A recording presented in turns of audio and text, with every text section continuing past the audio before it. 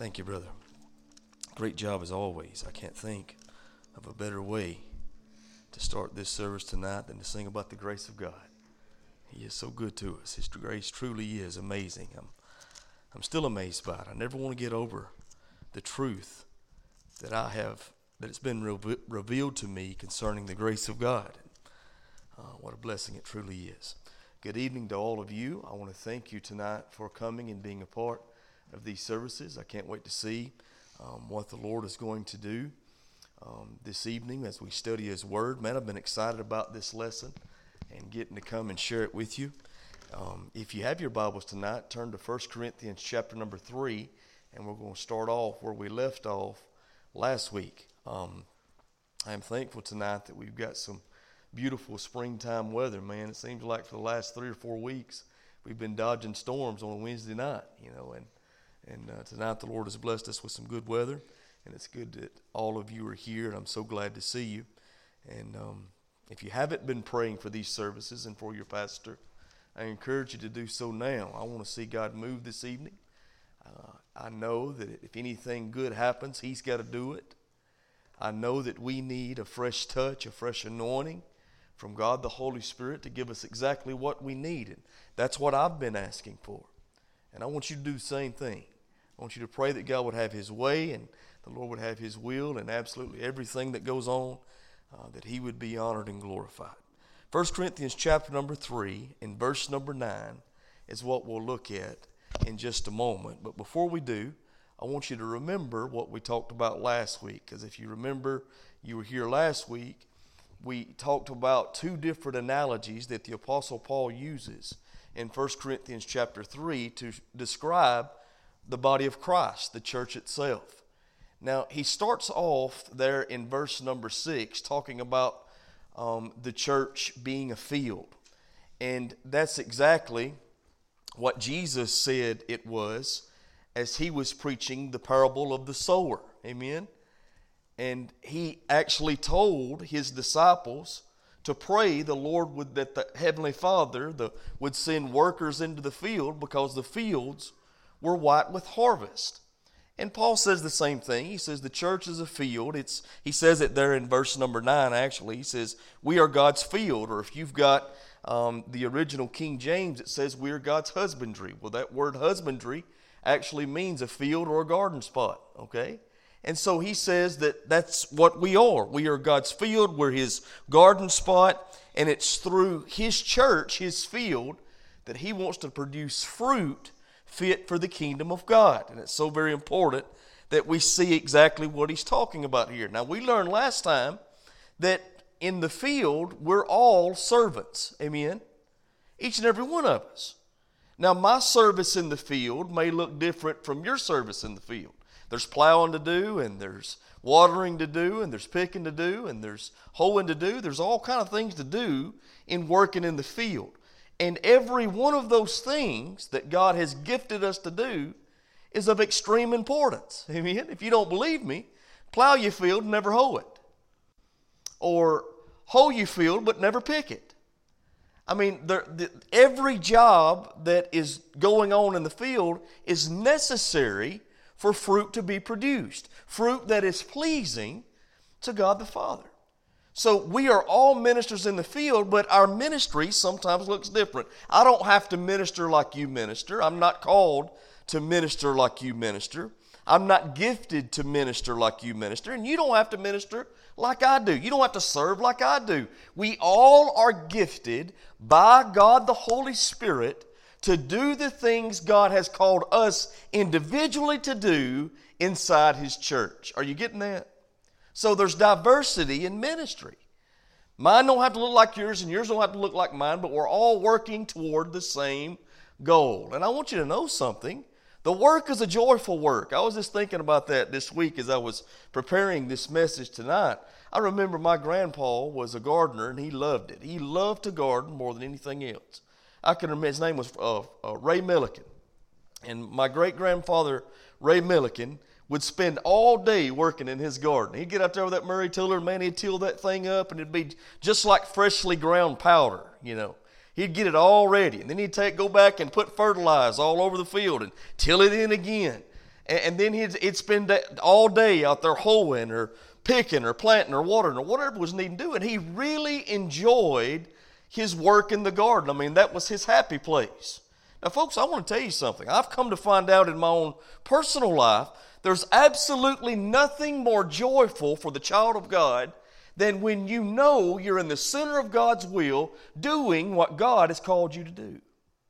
When you're in the center of God's will, doing what you've been gifted by the Holy Spirit to do inside God's church as we're working in His field. Amen? There's joy in the work, and I'm so thankful for it. Diversity in ministry, we need to see that. My ministry don't have to look like yours, and yours don't have to look like mine. We're all different, and God has called us to do different things in service to Himself. But there's also unity in our purpose. We got to be unified in why we're doing what we're doing. So why are we doing what we're doing? Well, first and foremost, to honor and glorify the Lord. Can you say amen? And to accomplish His goodwill and purpose. And ultimately, His goodwill and purpose is to preach this glorious gospel of the Lord Jesus Christ across the street and around the world to as many men, women, boys, and girls as we possibly can. That's what we're doing. We're unified in that purpose, diverse in our service unto the Lord. But then also Paul talks about there needs to be some humility as we're serving in this field. Amen? And he goes on to say here in these verses 6 through 9, Paul, he said, I am nothing and Apollos is nothing. Really all we're doing is planting and watering. It's God who gives the increase. It's God who brings to life the things in the field that are the seeds in the field that have been planted. And so, folks, we always need to remember we get to be a part of what God's doing, and praise Jesus for that. I'm so thankful I get to be a part as a believer in Christ, as a born-again, blood-bought believer in Jesus who's a part of God's body. I get to be a part of changing people's eternity. That's an amazing thing. Not only their eternity, but their life. Listen, through the preaching of the gospel, through loving people like Jesus loves people, through serving people like Jesus serves people, we get to be a part of changing lives. And that's an amazing thing. But the only one that should be honored and glorified in all of this is the one who gives the increase. And it's God who gives the increase. So we've got to be humble. It's not about us. It's got to be all about Him. Can you say amen? I'm thankful that the Lord has blessed our church. I'm thankful the Lord is blessing our church. I'm thankful the Lord is adding to our church. And I'm going to tell you something. I'm proud to be a member of our church. And there's nothing wrong with you being proud to be a member. I mean, I want you to know there's a lot of other great churches. There's a lot of people who drive past a lot of other churches to get here. And praise God for that. I'm so thankful for that. But you know what? There's a lot of people who pass our church going somewhere else. Now, I don't really understand that, but I'm just saying, hey, listen, there are a lot of great churches. I'm glad that God is working right here. I'm thankful for what the Lord has done, is doing, and what He will do. But I just want you to know, the only one who should be glorified in that is the Lord Jesus Christ. He's the one who gives the increase in His field. That's what Paul's wanting us to see. But not only does he talk to us about the church being a field, but also a building. And that's what we're going to look at tonight. So let's look at verse number 9. For we are God's fellow workers, ye are God's field, ye are God's building. According to the grace of God, which was given to me as a wise master builder, I have laid the foundation. Now watch what he tells us. And another builds on it. But let each one take heed how he builds. For no other foundation can anyone lay than that which is laid, which is Jesus Christ. Now if anyone builds on this foundation with gold, silver, or precious stones, wood, hay, or stubble or straw, each one's work will become clear, for the day will declare it. Now watch. Because it will be revealed by fire, and the fire will test each one's work of what sort it is. Everybody say sort. Now watch what else. If anyone's work which he has built on it endures, he will receive a reward. If anyone's work is burned, he will suffer loss. But he himself will be saved, yet so as by fire. Verse 16. Do you not know that you are the temple of God, and that the Spirit of God dwells in you? You missed that, so I'm going to give you another chance, all right? We're still on, ain't we? Now look what it says. This is amazing. Now, do you not know that you are the temple of God, and that the Spirit of God dwells in you? The person of Jesus dwells in you in the person of the Holy Spirit. We are God's temple. We're His building. If anyone defiles the temple of God, God will destroy him, for the temple of God is holy, which temple you are. Let's pray together. Father, again, we love you, and thank you so much for allowing us to work in your field, to work on your building.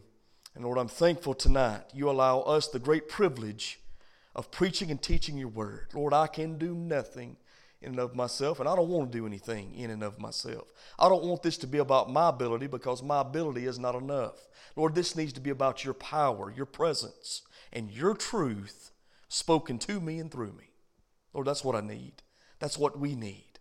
That's what I pray for. Take your truth, give it to your church, and do your work, we pray, in Jesus' name. Amen. Now, there's two things that I want you to see here. Well, really three. First of all, I want you to see the foundation of the building. All right?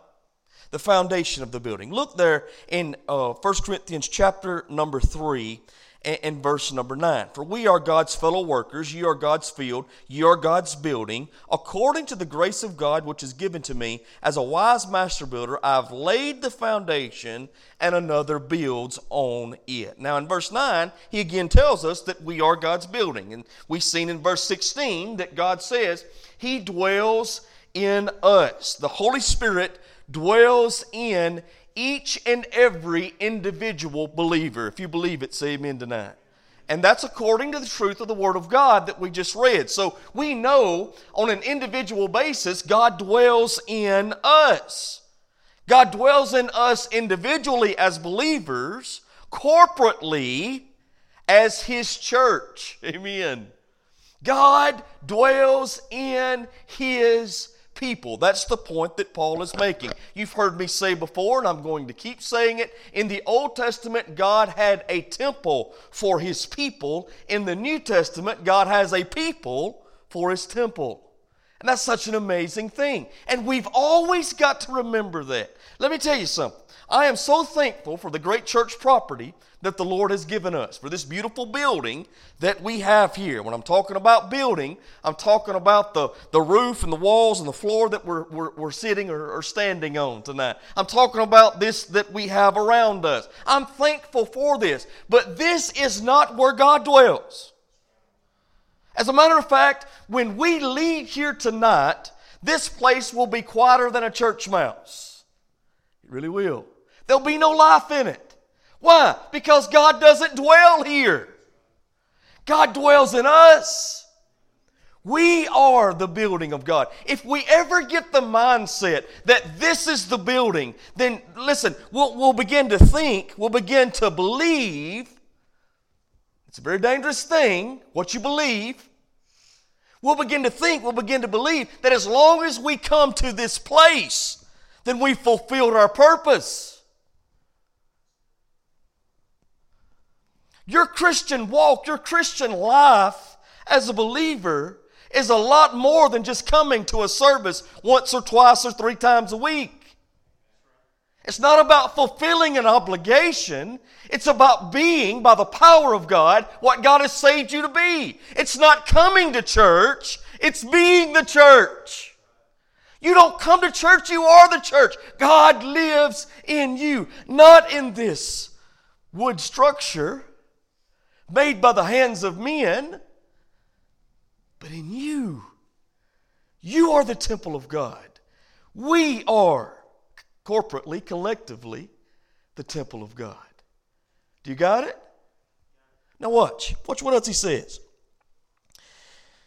You need to see that we are God's building, but you need to understand every building has a foundation. Every building, if it's going to stand, must have a foundation. It's got to, or it's never going to stand. Jesus makes that very clear. Matthew chapter 16. And brother, if you will, please put on the screen for me about verse number 13, I think. We'll go 13 through 17. Now, I want to read this to you, then we'll talk about it in just a moment and move on. When Jesus came into the region of Caesarea Philippi, he asked the disciples, saying, "Who do men say that I am, the Son of Man? So who that I, the Son of Man, am?" So they said, "Some say John the Baptist, some say Elijah, and others Jeremiah or one of the prophets." Let's go to the next verse. He said to them, "But who do you say that I am?" Great question. He asked his disciples then, and we need to answer that question for ourselves right here tonight. Who do you say he is? Is he a prophet?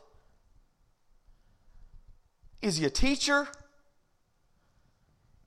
Is he a good moral man? Is he a miracle worker? Yes, he's all those things, but much more. He is a prophet, but not just a prophet. He is a miracle worker, but much more than that. He is a great teacher.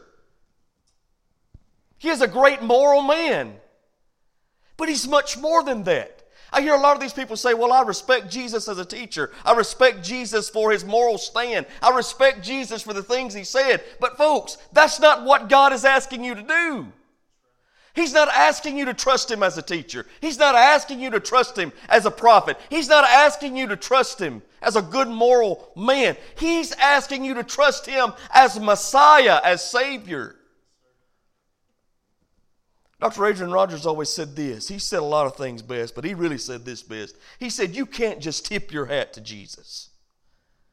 You can't just pick and choose what you believe about Jesus. Either you trust him as Savior who will forgive your sins, or you reject him. Who do you say Jesus is? Who is he to you? It don't matter what everybody else says. It don't matter what I say. It don't matter what your mama says, your daddy says, your brother says, your husband says, your wife says, your kids say. It don't matter what anybody. Who is Jesus to you? That's what makes all the difference.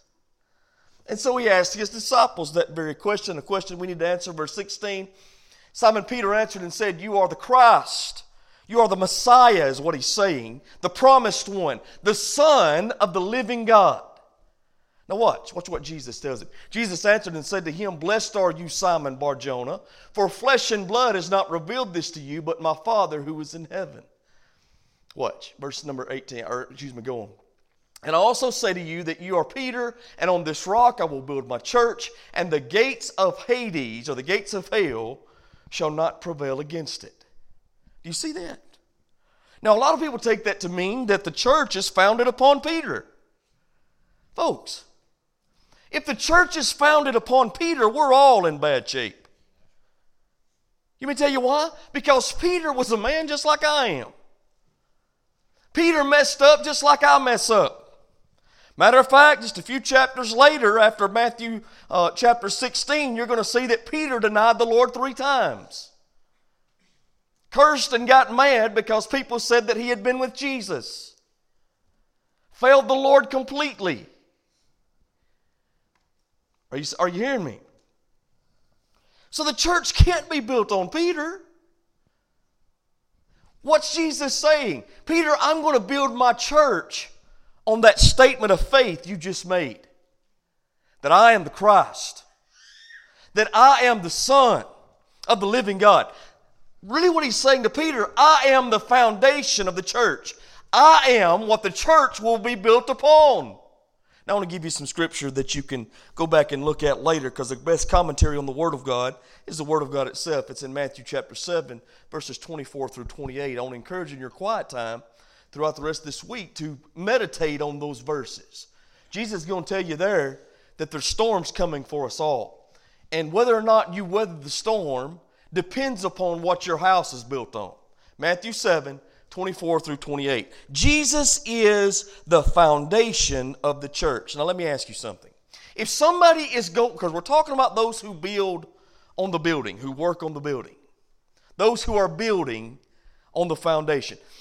Let me ask you, do you build from the ceiling down or from the foundation up? Before you can ever get the ceiling on, you got to get the foundation, the floor, the walls, and then the ceiling. You can't go ceiling, walls, floor, foundation. Don't work that way. What's Paul telling us? For someone to begin working in the building, on the building, for that to happen, first of all, they've got to be on the foundation. You cannot work on the building, in the building, unless you are founded on Jesus, unless you are saved. Unless you are born again into the family of God.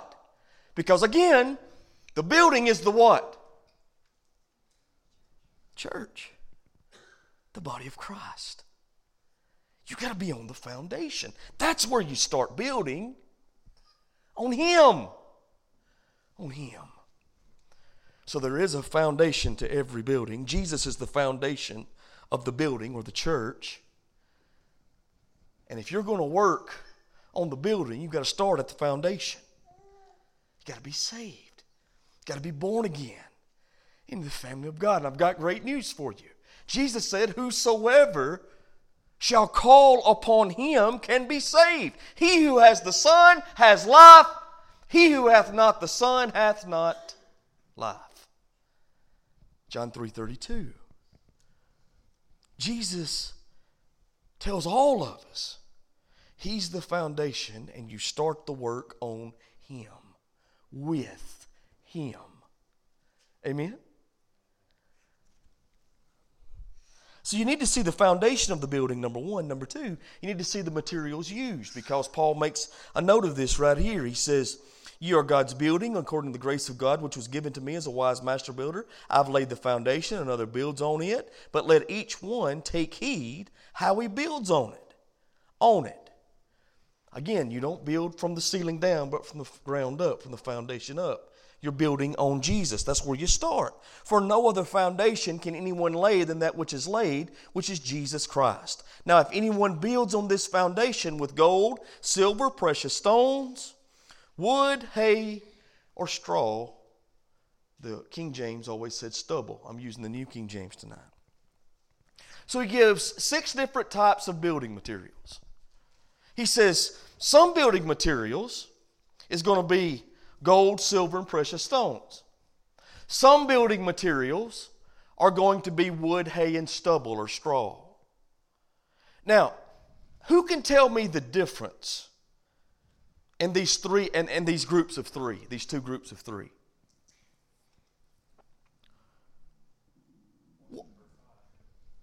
Good. One is refined. Now, being refined means that it's already been through the fire.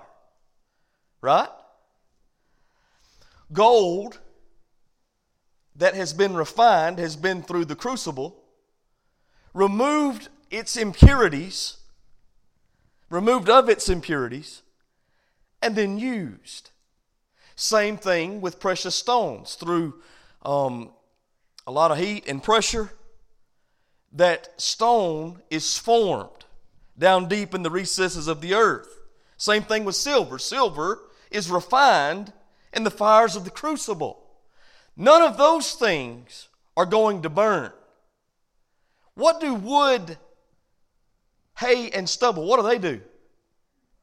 All of them burn. All of them burn. Keep that in mind. 3 of them are combustible. They'll light up, they'll burn. 3 of them are not. Now, these 2 groups of 3 represent 2 groups of builders. Spiritual builders and carnal builders. So, somebody give me a definition for carnal. We talked about this 2 weeks ago. Of the flesh. To be of the flesh means you are operating according to the old sinful nature, the flesh. Somebody give me a definition for a spiritual builder. Do what now?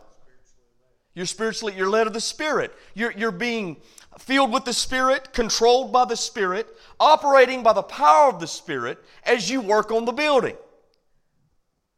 Now, he says you're going to use these building materials And it's depending on, listen to me now, how you're walking with the Lord as a believer, as someone who's on the foundation, starting at the bottom and building up.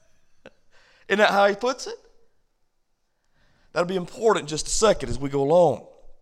So there's spiritual builders, there's carnal builders. The spiritual builders build with gold, silver, precious stones. The carnal builders build with wood, hay, and stubble. So that's the building materials in verses 11 and 12. But now, how many of you know there's coming a time when there's going to be an inspection of the work?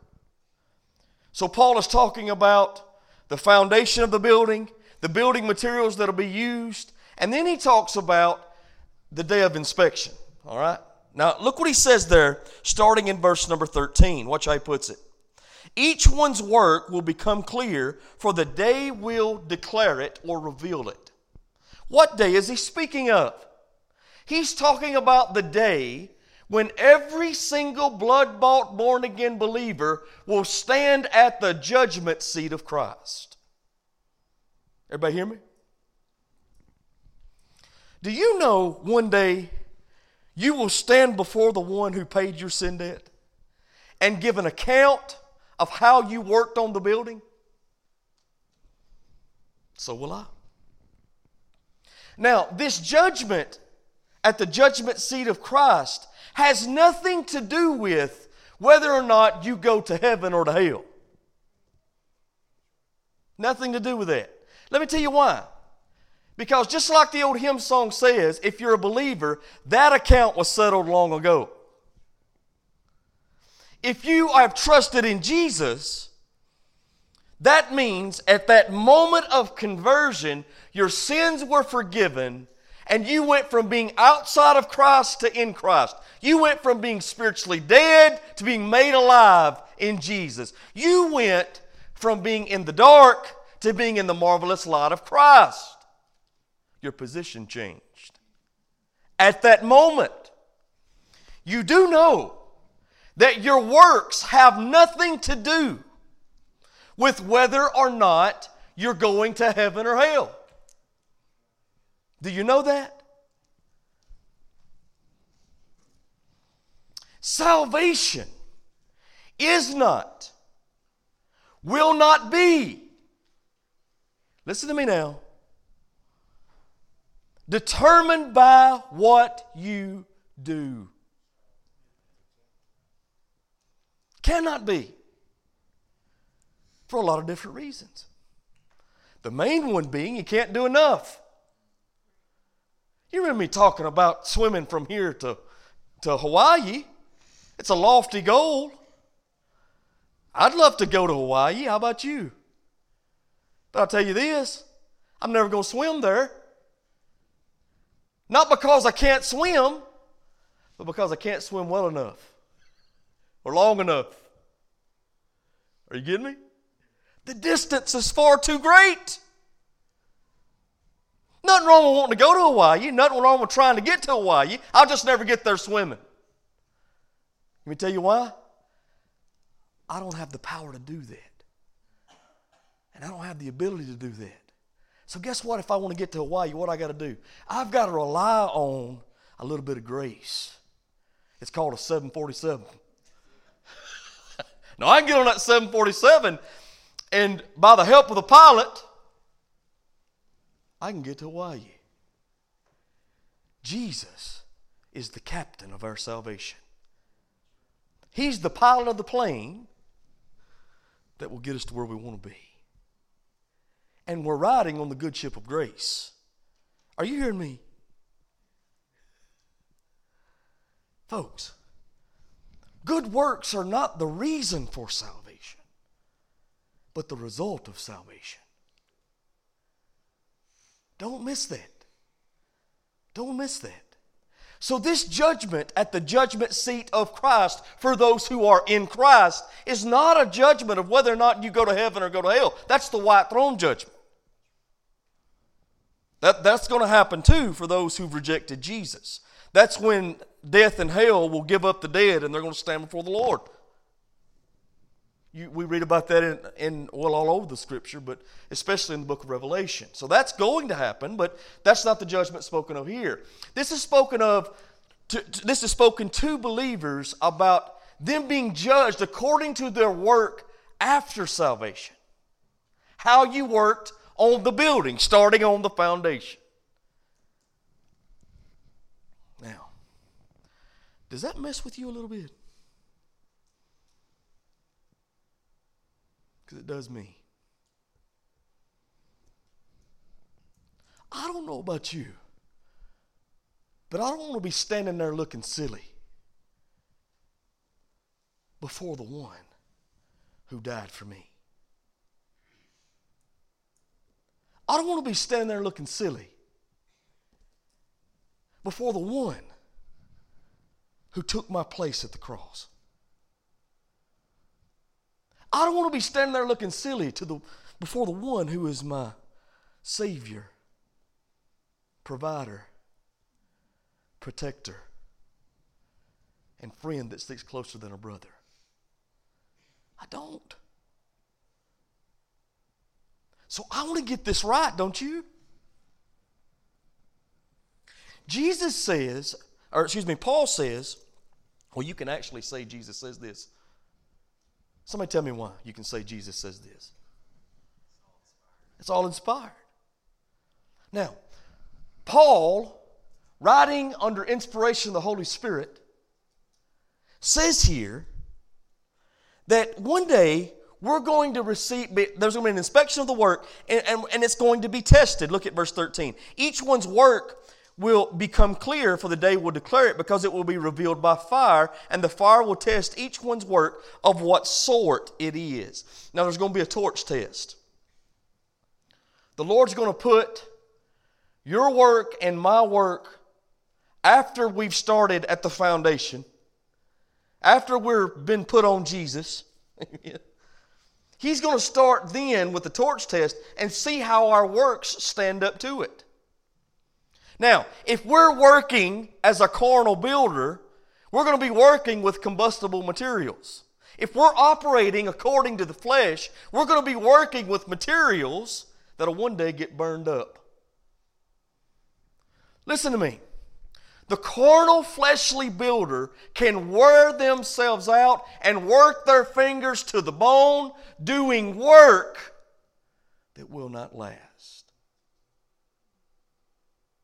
That's why I keep saying, if we're going to be effective, if we're really going to make a difference for the kingdom of God, we must be operating in the power of the Spirit.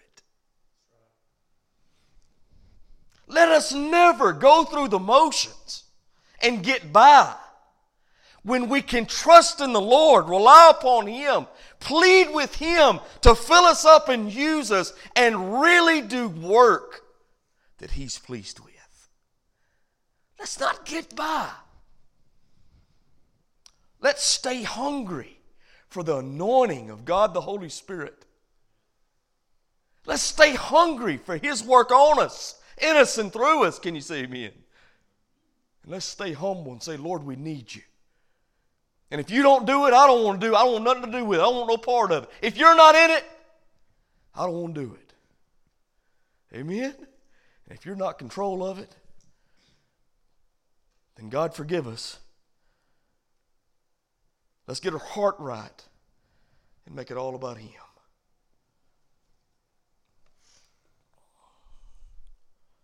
So there's going to be a torch test where it'll be revealed by fire. And he says of what sort it is. That's the test. Now let me tell you what we sometimes get hung up on. Not sort, but size. That's how we think. Not quantity, but quality. Don't get me wrong, folks. I want to preach to as many people as I can preach to. I get so stinking sick of empty pews. I'm telling you, I don't know why people want to lay out on Wednesday night. I don't get it. American Idol has nothing on the Word of God. You understand what I'm saying? And I like American Idol. I like, you name the TV show you like. Whatever. That's fine. Enjoy that. DVR it. Watch it later. But when it's time to worship, let's come worship. When it's time to be about God's business, let's be about God's business. I get sick of empty pews. I don't understand it. I don't get it. But I also realize it's not near as much about quantity, but quality. It's not about the size of the work, but the sort of the work. That's what he's saying right here. And we get real hung up on the size. One of my mentors, one of my teachers over at the Bible Institute, Brother Don Smith, he always said this. He said, you know what? I was always hung up on size while I was in seminary. He went to seminary down in New Orleans. And he said, the Lord was really dealing with me a lot of stuff. He said, because I was pastoring a very small church at that time down there while he was going to school. And I was so hung up on the size of the church. And he said, one day when I was headed over to school, on a Monday, there was a dog dead there in the street. And he said, what I found out by Friday in that New Orleans heat, that dog had grown in size. He said it had gotten a whole lot bigger, but it was still as dead as a doornail. Do you know you can have a fantastic church with 5 people in it? And do you know you can have a spirit-filled, fantastic, powerful church with 50 people in it? With 100 people in it? With 150 people in it? You can have a fantastic church with 5,000 people in it. But it's not about the size, but what sort of work is happening. Don't get hung up on the size. Heard a story one time about a lady who was looking for a husband. And she met this guy who was dressed like a cowboy, like a rich oil tycoon from out in Texas. He had the cowboy hat on and fancy boots and the western shirt. Man, he looked the part. And she began asking him a little bit about, what he did and what he had. And she said, "What do you look like a cowboy. Do you have any cattle?" And he said, "Well, I've got a few head." And she said, "Well, you look like you might live on a ranch. Do you have a ranch?" He said, "Well, I got a few acres." And she said, "Well, you look as though you're doing pretty well." And he said, "Well, I do okay." And so the night went on as they were out on their date, and for long, she just had to ask. She said, "Well, you say you've got some cattle. You've got a few head. How many head do you have?" He said, "I've got about 20. And she said, "You say you've got a ranch, you've got a few acres. About how much do you have?" He said, "I've got about 10 acres.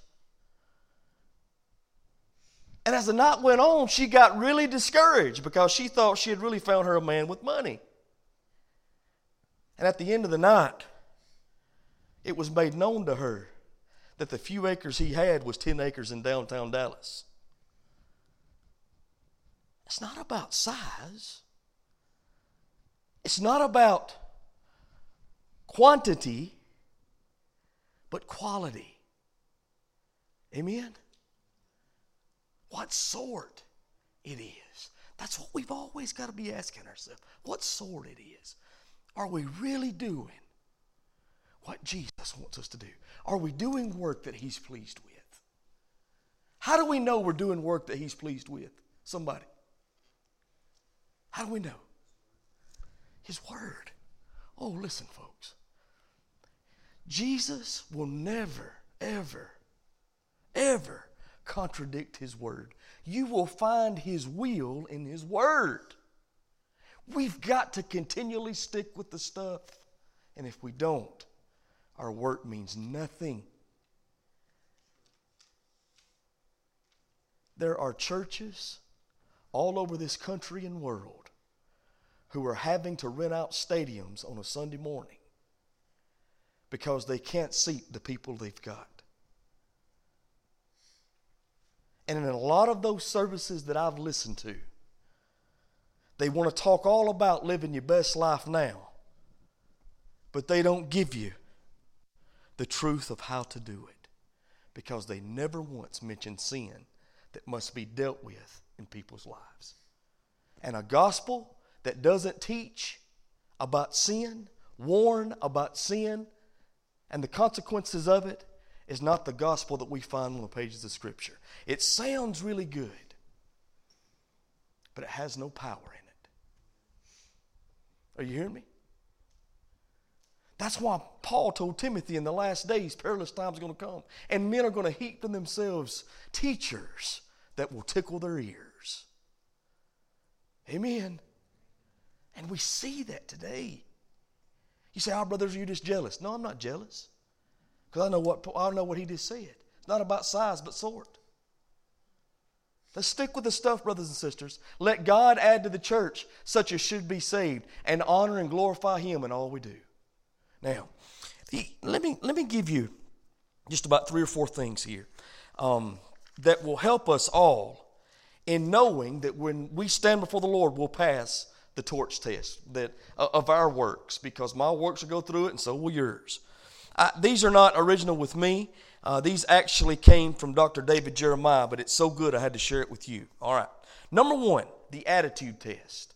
The attitude test. 1 Corinthians chapter 9, verses 16 through 17.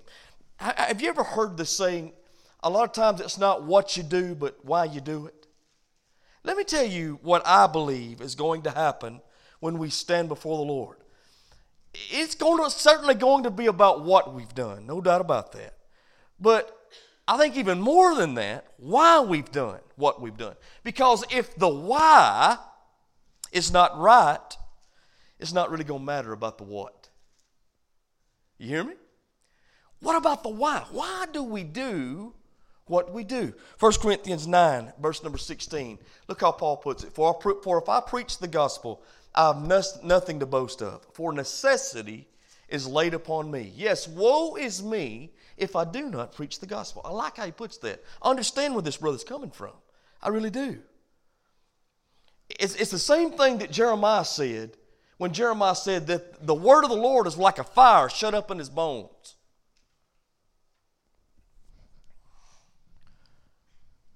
I don't know what I would do if I couldn't share the message God gives me. I really don't. Sometimes, and I'm praying, it's more often than not, I almost feel like I want to burst before I get here and share with you.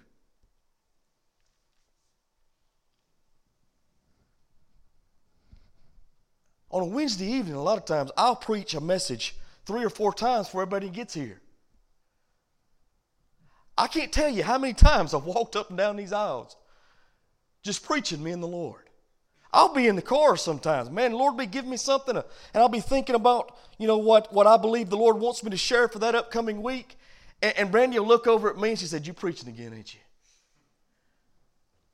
And I'll just be talking, but I'm not talking to her. And sometimes I think people think I'm crazy, and maybe a little bit of me, maybe I am a little bit crazy. I don't know. But it's like it's shut up in my, I don't know. It's just, and even, there's been times I'd wake up in the middle of the night, and out of a dead sleep, and the Lord give me a message. It was amazing. And I'd lay there and just, praise the Lord. Have church, just me and Him laying flat on my back in the bed. That's the necessity, I believe, Paul is talking about. And so he says, I can't glory in that because it's God doing it. I can't glory in that because if He wasn't doing it, I sure wouldn't do it. I'll be honest with you folks, I didn't want to do this life. I ran from it as far as I could. That wasn't what my plans were ever for me. And there's also been times I've thought about maybe, changing careers and doing this and doing that. And I'll try to go in that direction, and the Lord will just bring that 2x4 out. Give me that 2x4. I know that's what He's called me to. Necessity is laid upon me. So Paul says, I can't glory in that. Now watch. Watch this next verse. I love this. For if I do this willingly, I have reward. But if against my will, I've been entrusted with stewardship. He says, if I'm going to get a reward, I've got to do this willingly. Not because I have to, but because I want to. Now, whatever your ministry is, if that work that you're doing is going to stand the torch test, it's got to be done with the right attitude. Not because you have to, because you get to. With the right attitude. Not because you have to, because you want to. You want to serve the Lord. That should be the attitude in which we serve. So the first test is the attitude test. The second test is the authority test. 2 Timothy chapter 2 and verse number 5. Brother, if you will, please put that on the screen for me. 2 Timothy 2, verse number 5. He says to Timothy here, now also if one competes in athletics, he is not crowned unless he competes according to the rules or lawfully. Years ago when my little brother, he's not little anymore, he's bigger than me. But years ago, whenever he started racing round track cars, and he still does that, whenever he started at the dirt track, I remember one night they're out there racing, and one of the guys that was behind him in the race went through the corner of the infield and actually got to the checkered flag first. But the only problem was he didn't win the race lawfully. He didn't do it under the authority of that guy standing up there as the flagman who was in control of everybody out there racing. Now, it was easier. He didn't have to do as much work to get across the finish line, but he didn't do the race according to the rules. And so Paul is saying to Timothy, if you're going to run and win, if you're going to be pleasing unto the Lord in what you do, in this race that you're running, you've got to race according to the rules under the authority of God Himself. Amen? And so what we do must be under God's authority. God tells us what He wants done and how He wants it done in His Word. Now, why do I say this?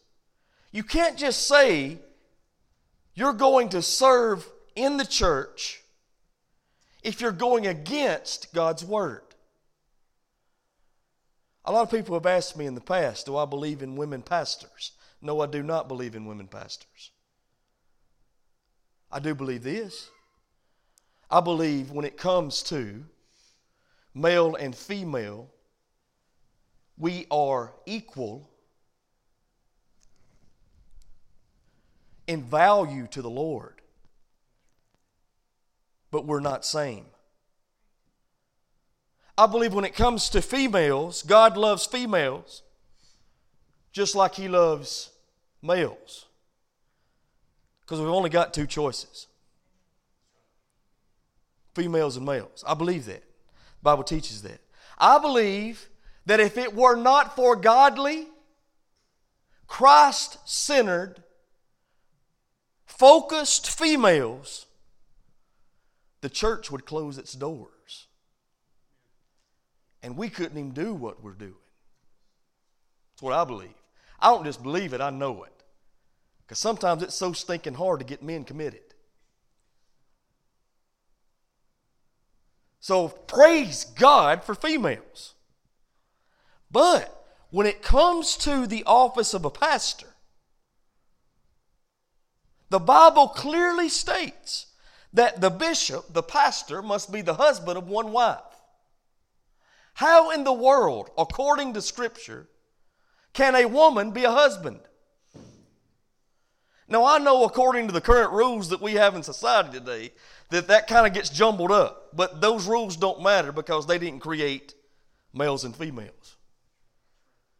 They didn't create the universe. And until they can create the universe, they better go by the rules that the universe's creator gave. You understand? So, can a woman preach the gospel? Absolutely. Some of the finest preachers of the gospel I've ever heard in my life are women who share their faith boldly, powerfully.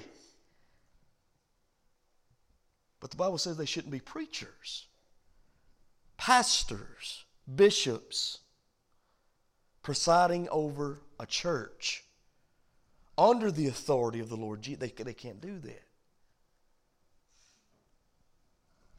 So what we do must be done under the authority of the Lord Jesus himself, which is outlined in his word, if it's going to stand the torch test. Attitude, authority. The third one is ability. And I really like this one. Luke chapter 12 and verse number 48. Now watch this.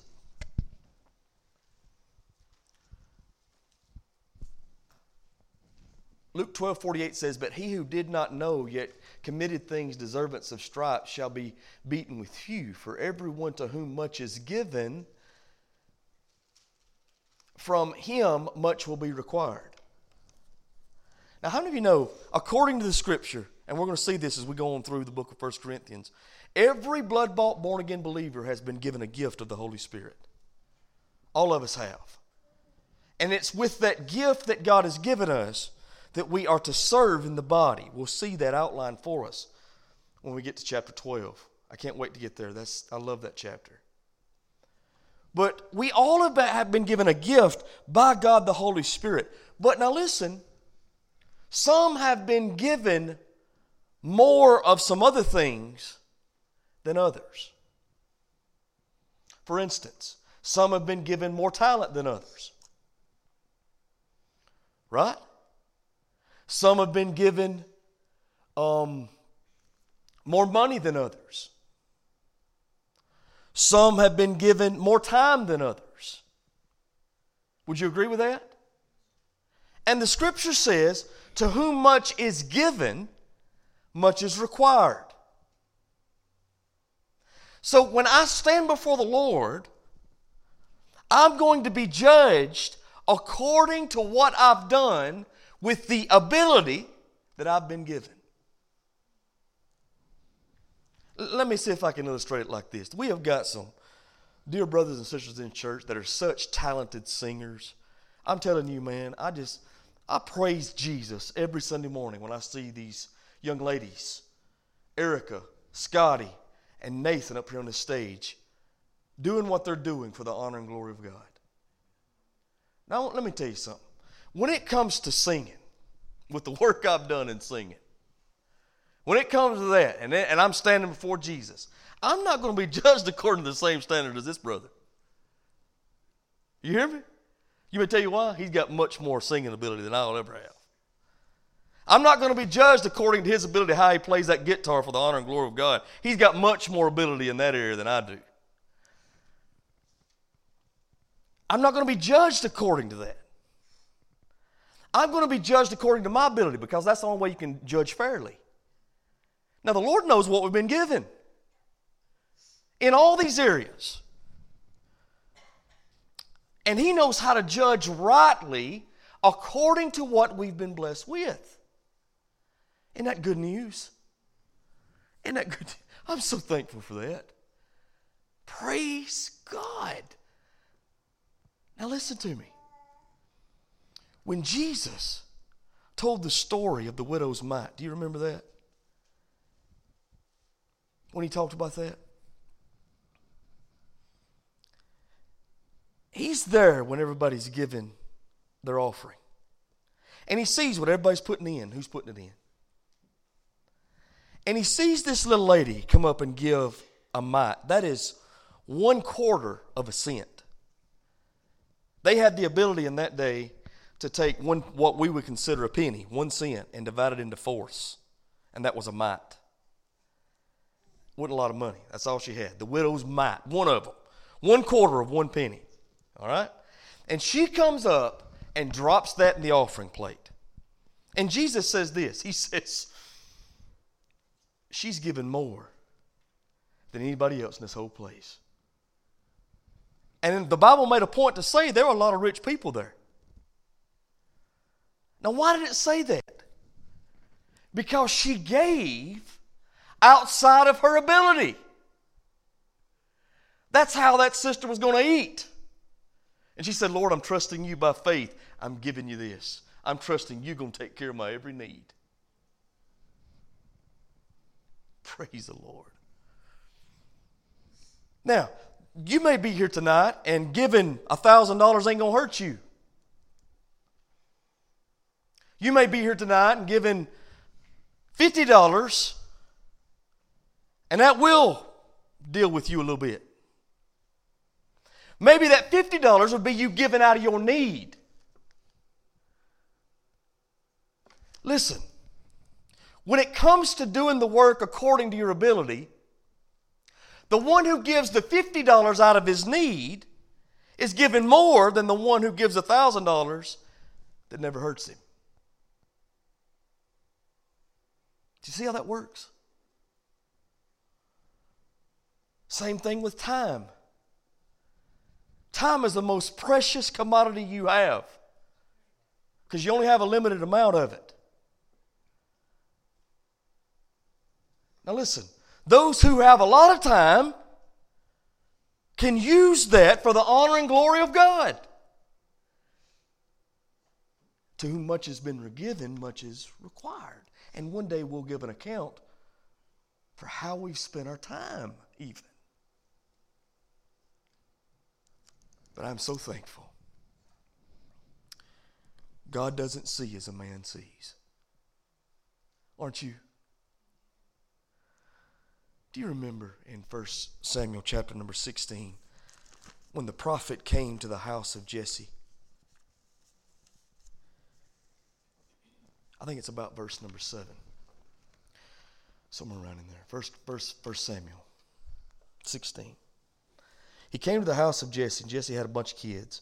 And the Lord told the prophet, he said, listen, I'm going to tell you who to choose as king when you get there. I've chosen me a man after my own heart. And so he gets there, and the first thing he does is run into the eldest son. His name is Eliab. And I believe Eliab looked the part. Let me tell you how I envision Eliab. I think he looked like, what's the dude's name that played Thor on Thor Ragnarok? Chris Hemsworth. I noticed all the ladies knew that who Chris Hemsworth.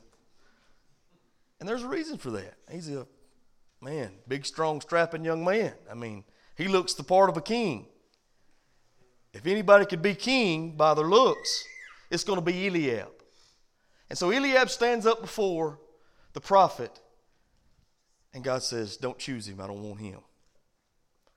Now, I'm going to tell you something. If it would have been me, I'd have chose Eliab.